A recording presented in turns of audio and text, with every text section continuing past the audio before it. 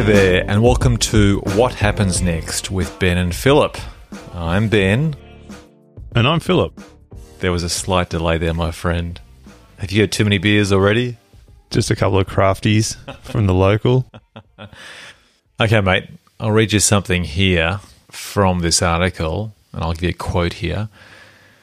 With autonomous cars, it will change cities because we need 90 to 95% less cars for things to work. We can transform former parking spaces into parks. Now, 1.2 million people die each year in car accidents worldwide, whereas in 2020, we'll now have one accident, or I guess 20 years in the future, we'll have one accident every 100,000 kilometres, i.e. every 60,000 miles. With autonomous driving, that will drop to one accident in 6 million miles or 10 million kilometres. So allegedly, we'll save 1 million lives each year. What do you think? What happens next? Is that a realistic prediction as to what the impact will be of autonomous cars? No. Why? I think that people will definitely use them, like car sharing and Uber have proved that a lot of people are choosing not to own a car, and you can quite easily get by without one, particularly in the inner city.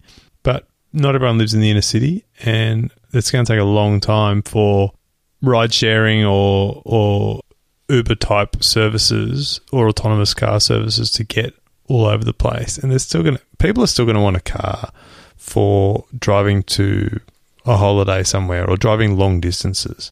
But this is talking about self-driving cars that you may own yourself. So not necessarily just Uber cars, but your own car. But if you own a self-driving car, why would you not need to park it somewhere? I think it's a combination of both. I think it's that those that do have cars that are self-driven cars, they'll be less inclined to suffer an accident because if there are more self-driven cars working in conjunction with each other, then you're increasingly removing the element of human error. There'll also be people who will decide to take advantage of Uber-like self-driven cars as well as a service.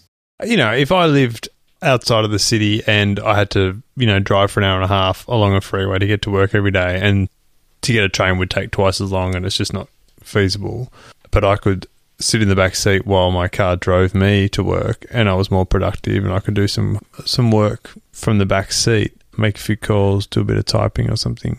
Maybe I'd be more inclined to take up the service. But I just think that I think he's a bit simplistic with some of his predictions and how quickly.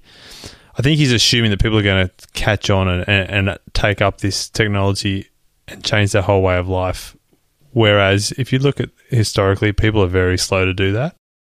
I think that with all of these types of predictions by many theorists, academics, entrepreneurs, they tend to talk about these events in absolutes, whereas I think technology is more complementary. What often happens is a form of tech complements existing analog technology, and it may gradually erode and replace it, but it's never like a light switch on-off moment. Like fashion, for example. When fashions come in, people don't suddenly get rid of all of their furniture and suddenly change to the new furniture of the decade. There's this slow turnover where you might remove one couch, one dining table over 20 years or something like that.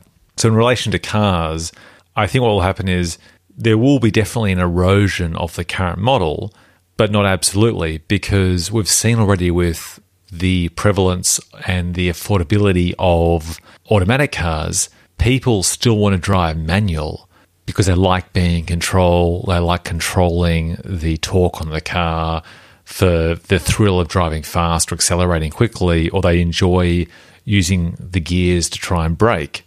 I think autonomous cars will be the same. People will still want to have a sense of control, and some will be more happy to see control than others. Here's something interesting, and this relates to me as a daily public transport commuter. One of the predictions, I think, of autonomous cars is that people will have a different reliance on their location. So if people can work productively in their own car, just as people work often on trains or buses, they can live further away from the workplace or from the centre of a city, and therefore it's like telecommuting but on a micro scale. Yeah, that's what I was sort of getting at before. I think people already do that. Like people who live, for example, in Bowral or Gosford or Wollongong and commute to the city for an hour and a half, 2 hours on the train, I'd say more than half of them would get the laptop out and work for an hour on the train, at least one direction per day, because due to how far away they live, they've got to knock off at 5, which is probably quite early for a lot of these people. So I don't know that people are going to go, oh, great, I'll move 2 hours away and just get a driverless car to take me to work every day. Like, you've still got that time. You're still spending that time getting to and from work. Maybe he's sort of alluding to there'll be more flexible living arrangements. So you can say, you can work 4 half days a week or something because you're going to spend 4 hours a day in the car working. I mean, I don't know. You're not driving along a perfectly smooth, straight road either. It's not like sitting at a desk. You are in a car. There are distractions. You are bouncing around a bit. Yeah, I'm sorry to poo-poo this guy's brilliant ideas, but as you said, I don't think that there's going to be a light switch moment where everyone goes, yeah, jump in my automated car. I think that everyone's going to be curious and there'll be a long process while people try and change over. As how long have Priuses been around for? And how many of them are there actually on the road? Not that many, really. I think it's a shame that more, say, taxis aren't Priuses like they are in a lot of countries. But, like that kind of thing, it all takes a long time. I think it comes down to the ubiquity of anything. There's a tipping point when something like Netflix, which really started pushing streaming on demand, video on demand, became pretty common and became normal for people. But initially it was something that only people with a fast internet connection or people who weren't adverse to tech embraced. Totally. But now people who once stuck with DVDs have happily embraced Netflix because it's cheap, for example, and other similar video-on-demand streamers. I think in relation to the commuting thing, like this guy says, there are elements to it that will happen, but at the end of the day, if you're due at work at 9 o'clock, you're due at work at 9 o'clock. And for many people, that's the case. So this whole romantic idea that you can get to work later, leave earlier, and spend 2 hours in traffic to live in some idyllic farm, and then work for 2 hours in the car that drives itself, in theory, could work for many people, but for many, many workers in the lower kind of half of the hierarchical working pyramid, they're not given that option for flexible working hours. And particularly if you work in, say, retail or banking, like you're due at work at a certain time and business starts on the hour.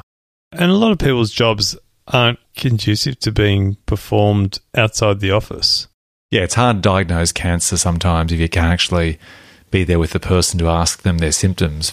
Yeah, but according to old mate, isn't there some app for that now? Apparently there's an app for everything. Are we getting to that? Yeah, there is apparently. Yeah. Isn't there some health check thing? Well, one of the interesting things here is that they think that with the abundance or the increased focus in solar energy and less reliance on fossil fuel, with cheap electricity comes cheap and abundant water, because then you can run desalination plants. They only require, 25 cents for a cubic meter.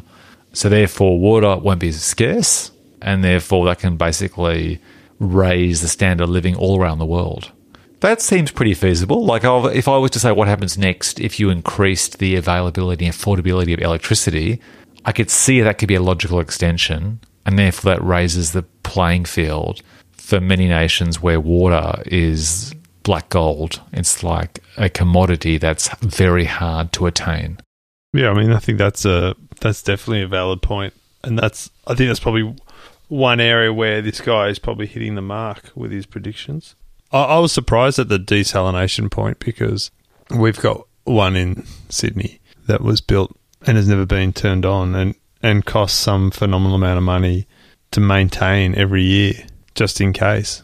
So why was it built? The dam that supplies most of Sydney's water at the time was pretty dry, and the government wanted to be seen to be doing something about it, and they needed a project, and they were pretty keen on it, and it was pushed through. I don't think there was any legislation passed about it, and they just did it, and then it hasn't stopped raining since. So if the dam is the first wife, the starter wife, the desalination unit is the mistress. But in this case, the mistress that isn't actually tapped on the shoulder for cheeky nights out. It's just lying there dormant, just waiting for the phone call.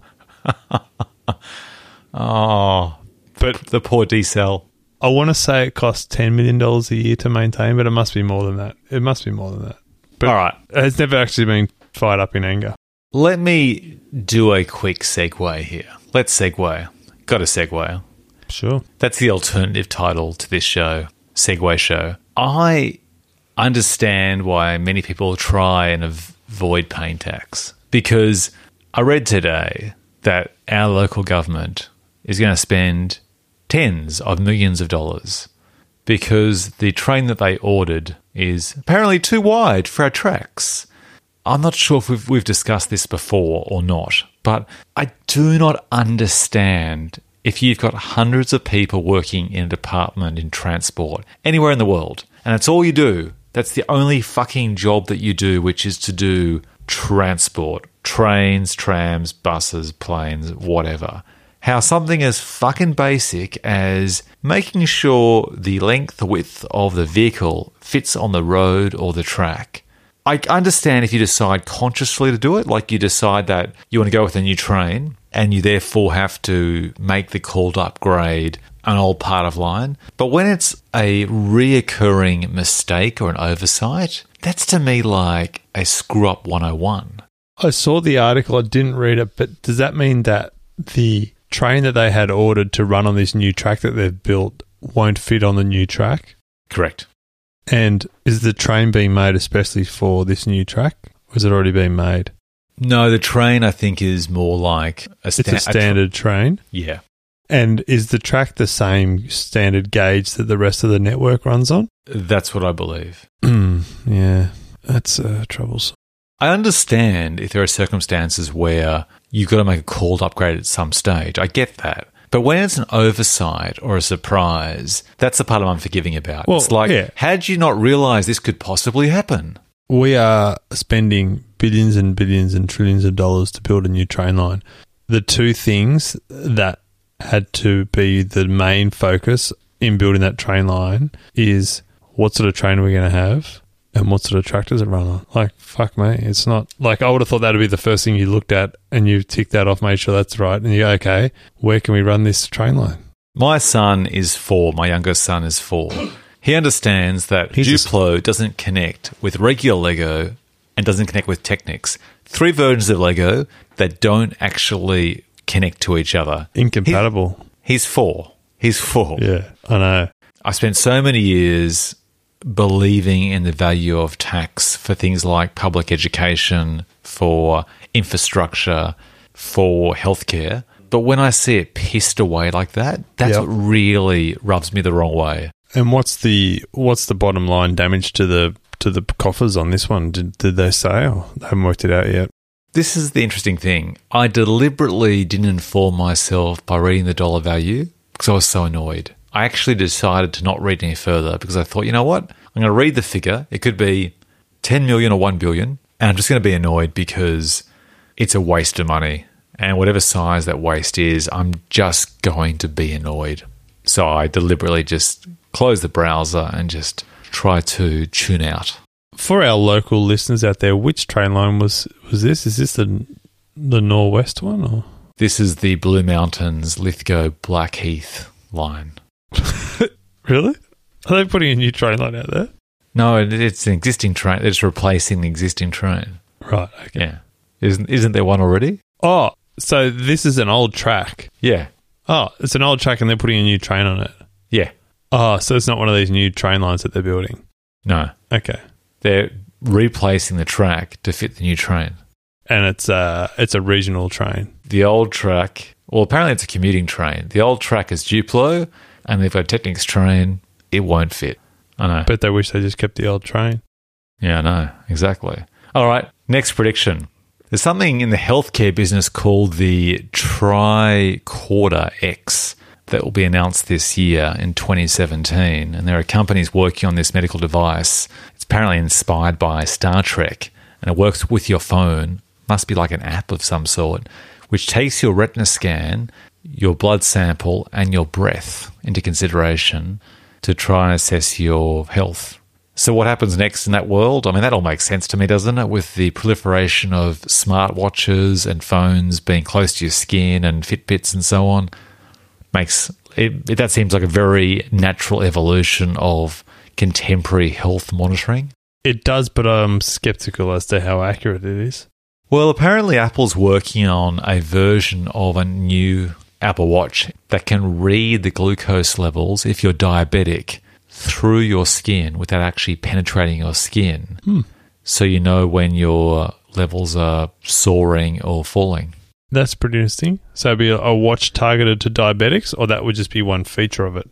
I think the latter, in that they'll assume other features as well, like they've just bought a sleep company recently that specializes in sleep monitoring. Right. This is a thing. Apple have. Yeah. This is the thing, is that baby boomers are a very large demographic.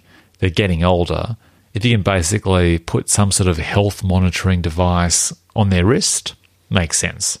My biggest fear with all that sort of thing is that people become slight versions of being, what's the expression, if you're... Hypochondriac. Exactly. Unnecessarily. Like, oh my God, my heart's going fast. Yeah, that's because you're stressed or you're exercising. Totally. So I think my biggest worry, though, is that somehow that information gets to health insurance companies. That's what happens next, I think. That the more that you increase the availability of health information, which is ostensibly for the benefit of the customer, of you and I can just see how so easily that metadata initially will be anonymous, and later there'll be some sort of process where you perhaps might get free benefits if you give away your information with your name attached. And ultimately, you're in a situation where you can't get insurance or pay massive premiums because, surprise, surprise, you actually need healthcare.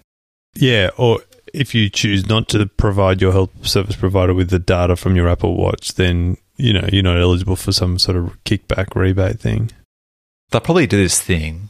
This is what they'll do. There'll be various insurance providers that will give you an Apple Watch. Yep. Do you remember back in the day, if you joined a health fund, they'd give you a free pair of trainers? Yeah. Or a voucher for Foot Locker or something. Yeah. Yep. So they give you an Apple Watch. Everyone goes, great, freebie. They track your data that affects your premiums. Yep. And they work out, or they use that for their modelling, their pricing modelling, and as well as, if they want to specifically target you for your premium, they would. So you end up paying directly or indirectly, but either way, you end up paying more. Either way, you get fucked. Fucking insurance. That's a good point, though. I can see that happening with as this, these health apps and health technologies and stuff. That's what all these. That's the end. That's where the money is really. I mean, a consumer may pay $3 for an app to monitor their blood sugar level, but the real value of it is in for a health insurance company or someone like that where that sort of information en masse is really, really valuable to their bottom line. And I don't know. I think that happens a lot with technology. Like it's often created with good intentions, but then a creative thinker or a venture capitalist company goes, well, yeah, that's all well and good, but the real worth of this is in that. You go, oh, yeah, okay. Well, apparently the greatest worth in most companies is in their data. So Facebook, YouTube sell their data to advertisers to then help the advertisers target their specific demographics. Yeah. I can just imagine the same thing applying in some capacity with driving. Or let's think of any form of insurance. Any way they can get your data to assess how fast you drive, where you tend to drive. It could be a great way to try and inform as to your risk. They could, and then they could also work out which major billboards you drive past, or which potential advertising areas you drive past and what your disposable income is and what type of ads you'd like to see as you drive to work? Or Well, we've discussed in the past how Apple's revenue is increasingly coming from services, not hardware, like, for example, music subscription through Apple Music. The logical thing there is Google and Apple start selling that information about Google Maps or Apple Maps to advertisers, to insurance companies. And people always give that stuff away because as we increasingly live in a society where people have kind of given up on privacy, and privacy is something you've got to elect into opposed to there being the assumed starting point, then I could see people just happily accepting something for free in exchange for their data being sold with their name attached. And that then indirectly screwing them later on down the track when it comes to, for example, insurance premiums for their house, for their car, for their health. Yeah. I mean, in some ways I welcome it if it's more targeted than the general form of discrimination based on age. I was always a safe driver when I was a young driver, yet the cost of insurance for me was disproportionately high because of all the dickheads around me who were also young but driving irresponsibly, causing accidents, driving up the premiums. Mm-hmm. If there was a way to make it that I paid less, that was targeted more on my responsible driving than paying for the idiocy of my demographic, I'd be cool with that. But I also feel I would also be disadvantaged in some way I can't quite think of now, but some sort of Big Brother scenario where there's too much information about where I travel, how fast I travel, when I travel. Yeah. We've talked about this before, but, I find all that quite daunting and quite scary about how much we're being observed in everything that we do. So, 3D printing. This is interesting. What are your thoughts on 3D printing? There's been a lot of talk for the last 5 years about it being the saviour or a reinvention of manufacturing. What do you know about it, and what do you think about it? Let me just read you out some basic stats first to inform your answer. The price of the cheapest 3D printer came down from $18,000 to $400 within 10 years. And at the same time, it's become 100 times faster. And all of the major shoe companies are already starting to print 3D shoes. Here are some more facts. Airplane parts, of all things. So you think of airplanes being something that requires the highest standards of structural integrity and safety, are being 3D printed in remote airports. And the space station now has a printer that eliminates the need for the large amount of spare parts they used to have in the past. And at the end of this year, 2017, new smartphones will have 3D scanning possibilities. So you can scan your foot and then print your perfect shoe at home. And in China, they've already 3D printed and built a 6-story office building. And by 2017 and by 2027, 10% of everything that's produced will be 3D printed. That's 10 years away. Can you explain to me what... I've got no idea what it is. Oh, really? I gather that you can make something that you can hold in your hand. And I've heard that you can 3D print a gun, or at least a replica gun. But why would you want to 3D print a shoe? So you're right about the gun. There was actually this whole drama where people started distributing plans because basically 3D printers use plans like blueprints of houses, architectural plans, but it's like a code, a menu, a formula. And there was an instance where someone 3D printed a gun, and I think all the parts were printed except for some vital metal bits like a spring, for example, and gunpowder, obviously. So basically, it's a three-dimensional structure like a coffee Do you mean table. bullets? What did I say? Gunpowder. Well, you need gunpowder in the bullet, right? Yeah, okay. Yeah. So you basically have a structure that is a I thought size... someone 3D printed a musket. Yes. You'd also 3D print a crossbow as well. And a guillotine. So what's it made of? So it's like a photocopier. It's a device that's the size of a coffee table, and you insert a big chunk of plastic or layers of plastic, And it basically builds it like if you've seen a science fiction movie where you see something being built like in layers, like in the Fifth Element. Yeah, that's what I'm saying. Like, does that mean that people are wearing like plastic shoes, rubber shoes? That's the part I find really confusing. I think so, like Crocs. Or you'd at least perhaps do orthotics, and the soles. But, I mean, obviously, if you've got canvas or leather, you still need that. But I think people will increasingly use plastic because they can. I don't know how it works with, like, even the shoelaces or the Velcro, for example. But there are elements of shoes that they will increasingly make out of plastic, not because perhaps that's the best thing to use, but because they can, and it's cheap and it's custom made. Oh, I think there's a big future in it, but I just can't see people. I think for sort of more industrial uses, definitely I can see a need for it and a take up. I just can't see people 3D printing their own shoes and wearing around some plastic bloody slip-ons. I mean, you can buy a pair of shoes for so cheap. Like, yeah, I think it'll be like home printers. People still go to stationery stores to get photographs printed on bulk. People still try and cheekily use their much more expensive, better quality laser printer at work to print photos because their photographs printed at home look crappy. I think it'll be like having your own affordable printer at home, and you buy a good printer at the time, don't quite use it as often as you think, but you have it as a thing to have. I bought a printer once. I never, ever used it. See, that's the thing, is that the cost of perhaps going to a local hardware store and buying a replacement part could be more convenient than actually printing one at home, because you factor in the cost of the plastic, which is the equivalent of ink. It could be really expensive. Like my printer, for example, in fact, most printers, they're sold like Hyundais or cheap cars. They make their money from the freaking ink, which costs more than the actual printer. Yep. And 3D printers could be the same. So if I'm at home and I've got a loose gate on my house and I realise, there's a screw missing.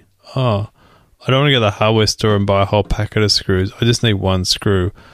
I'll just get my 3D printer and I'll 3D print a screw. I suppose you could do that. And that's exactly one of the needs they're talking about, particularly in remote areas where you can't go to the hardware store.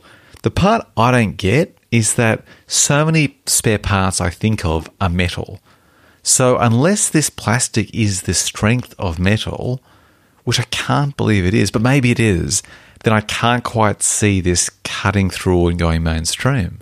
That's what I was thinking. Like when you're talking about spare parts, I was thinking, what plastic spare parts are like sort of, rubber washers or like some sort of plastic lining on something? Maybe you could use it for. But, oh well.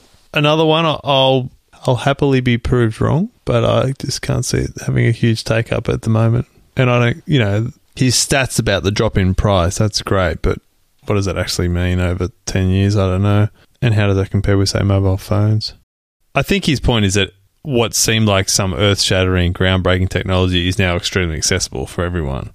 But I don't know anyone who owns a 3D printer, do you? No, I don't. It's definitely a hobbyist thing now, and even at $400, it's still a hobbyist thing. When I've discussed 3D printers with people, they just don't understand why they would need it and how regularly they would use it. Like I've seen people use these printers to create little sculptures of goblins or chess pieces, like little mini figurines. Great. But none of those things are functional. It's a novelty. It's when it becomes actually functional that it cuts through to the mainstream. So I can see it having value, but I think, again, we're back to complementary, not a replacement. Yep. All right. The next point he bravely makes is that 70 to 80% of jobs in the future will disappear in the next 20 years.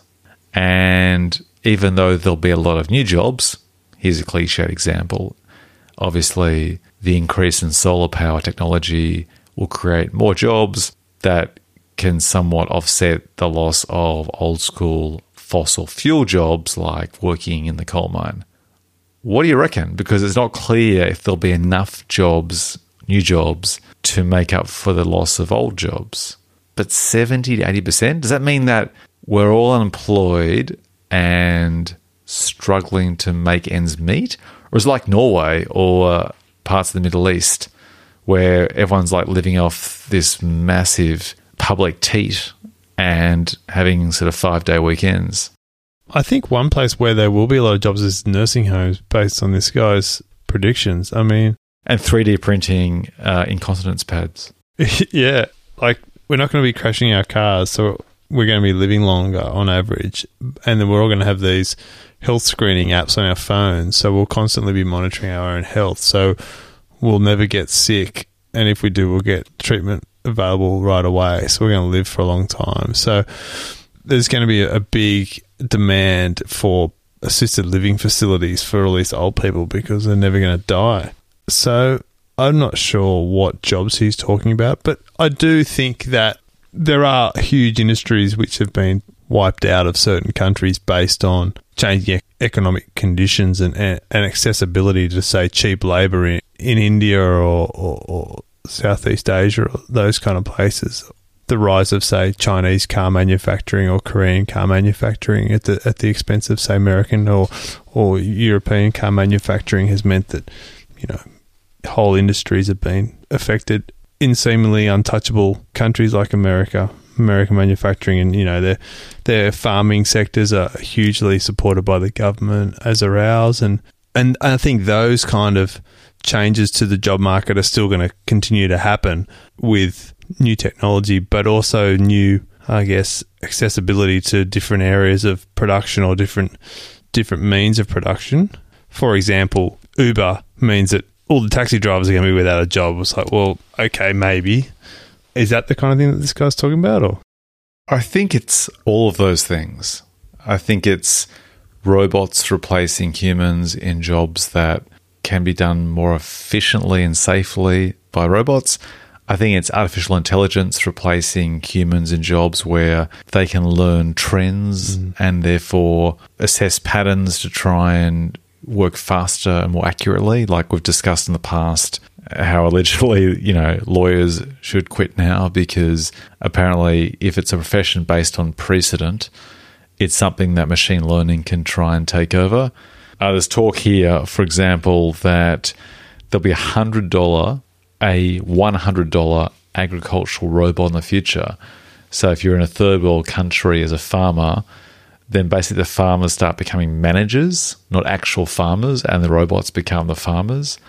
So they manage their fields with a fleet of robots, which sounds like one of those science fiction movies. I mean, I guess... What does that do? The robot, like, digs the soil, waters the soil? Not sure, but I suppose drones are a good example of that already. Drones being used for small farms in relation to both watering, pest control, monitoring for birds, that sort of thing. But I'm assuming, I guess, there'd be land-based drones that do digging and sowing, and I'm now just choosing random verbs to try and suggest I have some sort of idea as to how to farm. Picking, harvesting. Irrigation. Well, this is a funny thing. Speaking of farmers, I'd be keen to hear your thoughts on this prediction in terms of what happens next in relation to food, because apparently with aeroponics, we'll need less water, even though we can with solar power create more water, so not sure that works, but anyway. And the first Petri dish recently has produced veal that is cheaper than cow-produced veal in 2018. So if right now, in 2017, 30% of all agricultural services are used for cows, just imagine if we don't need that space anymore. And so basically you can grow veal on a Petri dish and complement that. Several startups in the US and in Europe are actually trying to bring insect protein to the market right now as a meat alternative. So you've got a combination of A, growing meat scientifically, and B, harvesting different types of animals that are untapped, such as bugs, for meat, for protein. I mean, that seems all practical, like always. It seems like a complementary transitional process. The bugs actually seem much more likely and are actually happening right now. The veal one seems like that's a long way away. Yeah, I think that there will be, as you say, as these new technologies or new products are more accessible and more cheaply produced, they will be more accessible to consumers. But I think ultimately people are still going to eat what they're used to and what they like, and they're not going to just pass up. Unless, something drastic happens and there's a big cow plague and they all die out. But I think that otherwise, which did happen almost in the UK, but I think it's going to take some time. You know what? I'm seeing a trend here with all of these predictions for the future with, the end is nigh, or this is how jobs will disappear and how we'll artificially grow meat in a petri dish. If that does happen, there will always be a market for nostalgia in the same way that you can buy the safest Mercedes or safest Hyundai right now, which has double airbags, ABS brakes, Bluetooth radio to connect with your smartphone, yada, yada, yada. People still buy classic cars. I can just imagine, for example, that if petri dish grown meat becomes ubiquitous, it becomes the fast food of now. It becomes the cheap alternative. So people might perhaps go to an organic store or go to restaurants to have real meat. So if you go to a restaurant now and have good quality meat, in the future perhaps you might go to restaurants or go to specialist sort of grocers to get real meat. Yeah, and it'll be like, say, eating novelty steaks or novelty vegetables in, say, Japan or something. Like Wagyu. Where you buy mango from the fruit vegetable store in Japan. It's in like a beautiful little wooden crate and it costs like, equivalent of $28 or something. It might be a bit like that. Oh, I can totally see that. I think you're right there. Yeah, that's a perfect analogy. Like they're watermelons wrapped up. Yeah. As an event, as an event food. Yeah. Yeah. Okay. Yeah, that's a possibility. Apparently there'll be an app called Moody's, which can tell which mood you're in. So by 2020, there'll be apps that will tell your facial expressions. So if you're lying, it'll be more obvious. I guess that's possible, and that seems quite realistic. What are your thoughts? I mean, with body language, I'm always a believer in it, but I'm also skeptical because generalizations become sweeping. And if someone's cold and they fold their arms to try and stay warm, people go, oh, that person's very defensive. They're trying to hide their emotions and they're lying. No, they're just folding their arms because they're cold. That's my concern with an app called Moody's or something like that. Yeah, but and again, like, how's it going to work? Are you going to be sitting there with your mate and you're just going to be holding the phone up to his face and be like, what are you doing? You're like, oh, I'm just seeing if you're lying.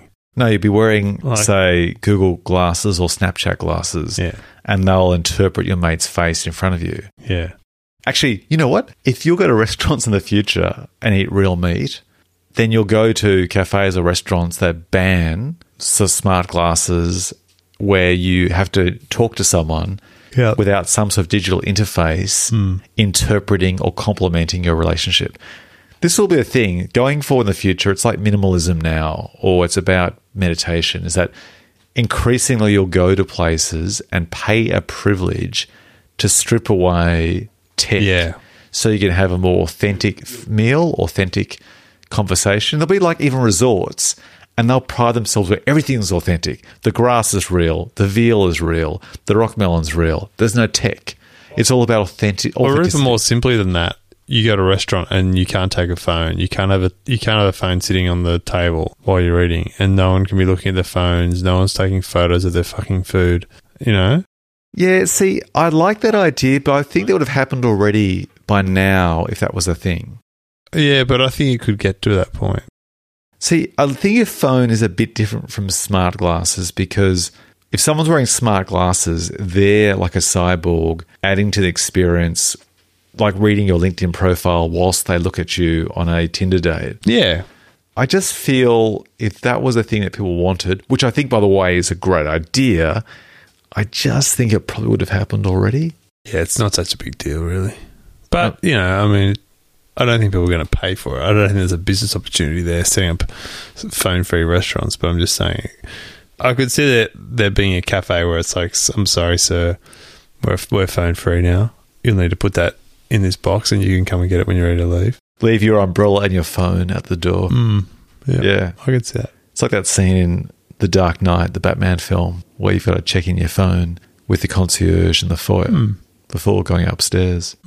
Look, minimalism is a massive trend right now because people feel overwhelmed. They're trying to get back to basics, clearing their head, decluttering their life, being less materialistic, being more focused on authentic connections with people. To me, I can just see minimalism increasing more beyond an ideology, almost to a religion, which is in some ways what Buddhism is, or any meditation-based religion, where people are trying to just have a more simple, authentic connection, a more harmonious, cohesive relationship with each other or themselves. And there'll be those people in one direction going, gimme, gimme, gimme. The people who are on every social media platform right now, who are absorbing information rapidly, will probably gravitate towards more of that. And I think others will get burnt out and go in the other direction. There could be, interestingly, a tech class war. What do you think of that? Could that happen next? Could there be a divide between people? Not that they're Luddites, but it's a conscious choice. They are technically savvy. They use virtual reality at work and augmented reality to do meetings in the office and stuff. But as much as they possibly can, they reject tech when not required. So they're educated, tech literate, but they choose not to. Do you see that being what could happen next as a possible trend? Yeah. There could be a whole subclass of people who would just refuse to learn. Are they a subclass though? Or are they, in Game of Thrones, like these kind of snobbish priest-like figures that just decide to be above that? They're above the idea of wearing virtual reality glasses by day. Yeah, I mean, maybe.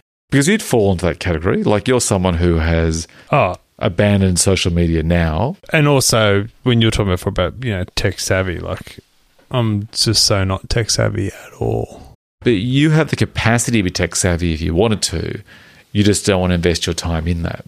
You have the mental capacity and the skills if you want to. No, you do. You do. You're being modest. Like, you have the potential to have expertise in that field, but you don't value it enough to invest in. I've only just started using like Bluetooth in the car.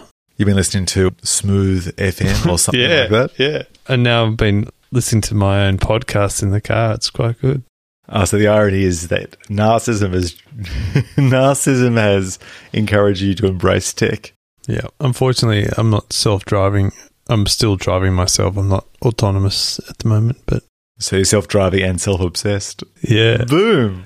And I haven't moved out into the country, so I can work on my commute yet, but that's going to happen. Move out there with Teddy the dog and just have those long walks after work, after working for 2 hours on your self-driven Audi on the way home. Yeah, that's right. But that means I can have it at 8 o'clock at night. It'll be dark. Time to eat some Petri dish veal before I go to bed. Here's another prediction here in relation to education. The cheapest smartphones are already at $10 in Africa and Asia, and by 2020, 70% of all humans will own a smartphone. That means everyone has the same access to world-class education. What does he mean by that? I mean, does he mean they'll have access to Google, Wikipedia? Yeah, I think so. But to be fair, I have learnt a lot through online training. Like, I'm doing software training through this company called lynda.com that recently sold for something like, I don't know, 200 million or something to LinkedIn. Basically, you watch videos and go through courses and you have exercise files to learn how to use various forms of software. Like, for example, Photoshop, editing, that sort of thing. And that's an example of something that I don't want to say I'm not anti-tertiary education, because I think that universities and colleges teach you so much that's beyond the classroom. It's the maturity of conversations, of dialogue, of interaction, of new ideas that you're not learning just directly from the curriculum. But I don't know, I think it's increasingly hard to argue for the value of formal education when you can learn so much, sometimes from the best leaders in the world, like the best people in the world, from online sources like YouTube, even YouTube. There's so much stuff you can learn on YouTube. So yeah, okay. I think that's an example. And also, so many universities are doing online courses too, by correspondence. Yeah. I suppose, I mean, I don't know that you're going to do it on a smartphone. I suppose you would. Or you'd link it up with your computer at the library in the local little African village or something. I suppose it's something more than nothing. Yeah. I think that's probably one of the ones where he's on track for a yes from me. All right. So far, his scoring generally thumbs up from us, qualified by his predictions not being absolutes, but being an extension of what we have now. We've got poor little Africans doing university courses on their smartphones while they desalinate their own water. With $100 robots. Farming their self-driven tractors. They're self-driven tractors that used to have a cow in the field, but now they just have a petri dish in their house growing their own veal for dinner. And if one of the fellow managers, because they aren't farmers, talks to the other one about perhaps stealing a drone, he'll use the Moody's app on his phone to determine if his fellow neighbour is lying. Yeah, but then when he comes home from a hard day on the smartphone studying at university while monitoring his robots on the farm, and he feels a bit unwell, his wife can diagnose him with his smartphone health checking app.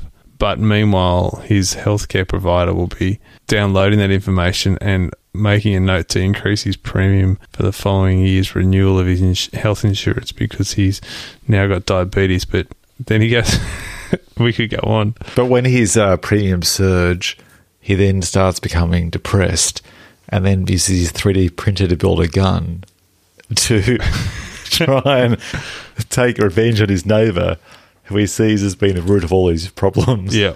But then he realises, I don't need to live next to this neighbour anymore. I can move 2 hours away and I can work on my university studies in my driverless car while I commute to oversee my farm.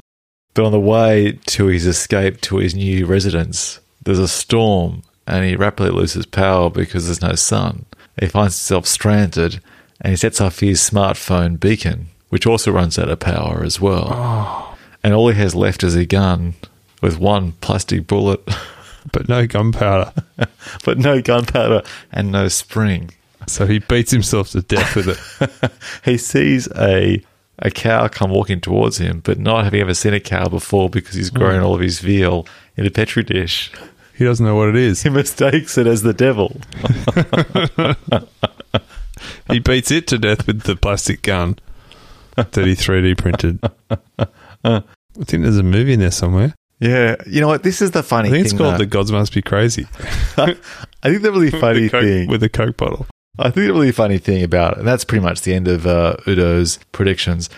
I just think our little piss take just then, though, illustrates the swings and roundabouts of modern tech.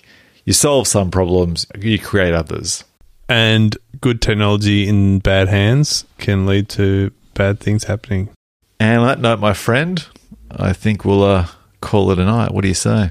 Yeah, that'd be good. I think the craft beers are just running out here, so we'll have to go to another venue. All right, mate, it's been a pleasure, as always. You can't catch Phil on the social media fields because he's an enigma wrapped in a riddle. He's a man in a cloak, the invisible guardian who doesn't dare walk amongst those various social media forums. But if you want to reach out to discuss this podcast step, please do. I'm Ben Phelps on all of the social media platforms like Twitter, Instagram, YouTube and Vimeo, and Anchor and Patreon. And please rank us. Give us a review in Apple Podcasts. Every review helps. It helps our show get ranked higher, which helps folks like you find this podcast. And that's exactly how Phil and I found our favourite podcast. So we'd really appreciate that. Okay, mate, until next time, as always, rock on, peace out, be strong. Thanks, Benny. You too, mate.